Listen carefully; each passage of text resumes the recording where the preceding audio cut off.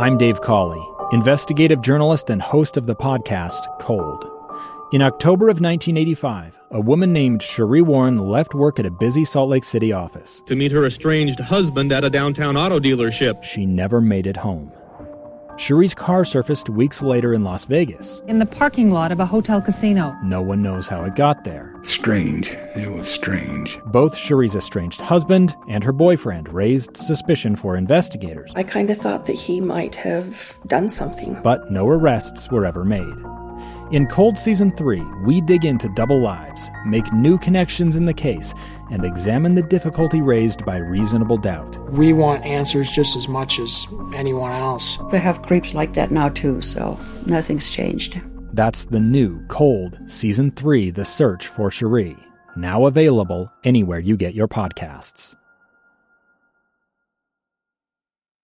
Time now for the KSL In-Depth. All week long, we've been exploring e-cigarette use and trends in Utah today. KSL News Radio's Mary Richards finishes our special series with a look at quitting smoking and vaping. I finally found a smarter alternative to cigarettes, Blue e-cigs. 6 years ago, there was one vape shop in Utah. Now there are 100. Aaron Fraser with the Utah Smoke-Free Association calls them small business owners who are helping smokers quit. This is something that you can never forget.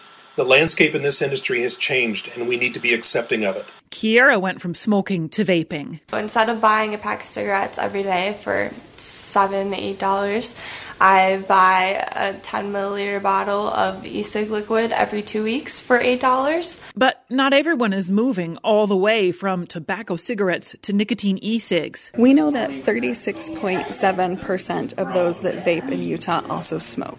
So that's dual use. Brittany Carson is with the Utah Tobacco Prevention Program. The science is pretty clear at this point that you need to quit a cigarette completely and move completely over to that to reap any benefit from that process. She recommends FDA-approved products and ways to quit, like patches, gum, lozenges, and calling a quit line or getting coaching. Do that, and you are 2 to 3 times more likely to quit successfully. Mary Richards, KSL News Radio.